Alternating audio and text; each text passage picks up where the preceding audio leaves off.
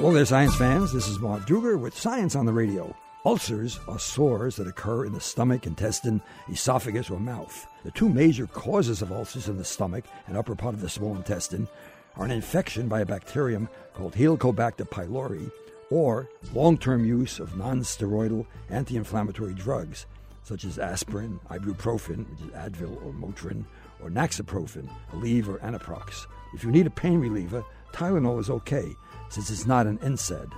Not everyone who has H. pylori gets ulcers or symptoms.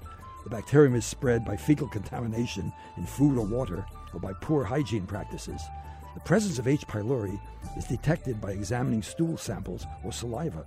Doctors can get rid of the bacterium with a combination treatment for several weeks of antibiotics, proton pump inhibitors that block acid production by cells, bismuth supplements like Pepto-Bismol, and probiotics. Probiotics are useful bacteria that attack H. pylori. Diet does not cause ulcers, but it's believed that a healthy diet with fruits and vegetables and avoiding smoking, alcohol, and stress can help prevent and heal ulcers. So wash your hands frequently, practice good hygiene, and eat properly. This is Marv Druger with Science on the Radio. Dr. Marvin Druger is a professor emeritus of biology and science education at Syracuse University. Find out more about Science on the Radio at waer.org.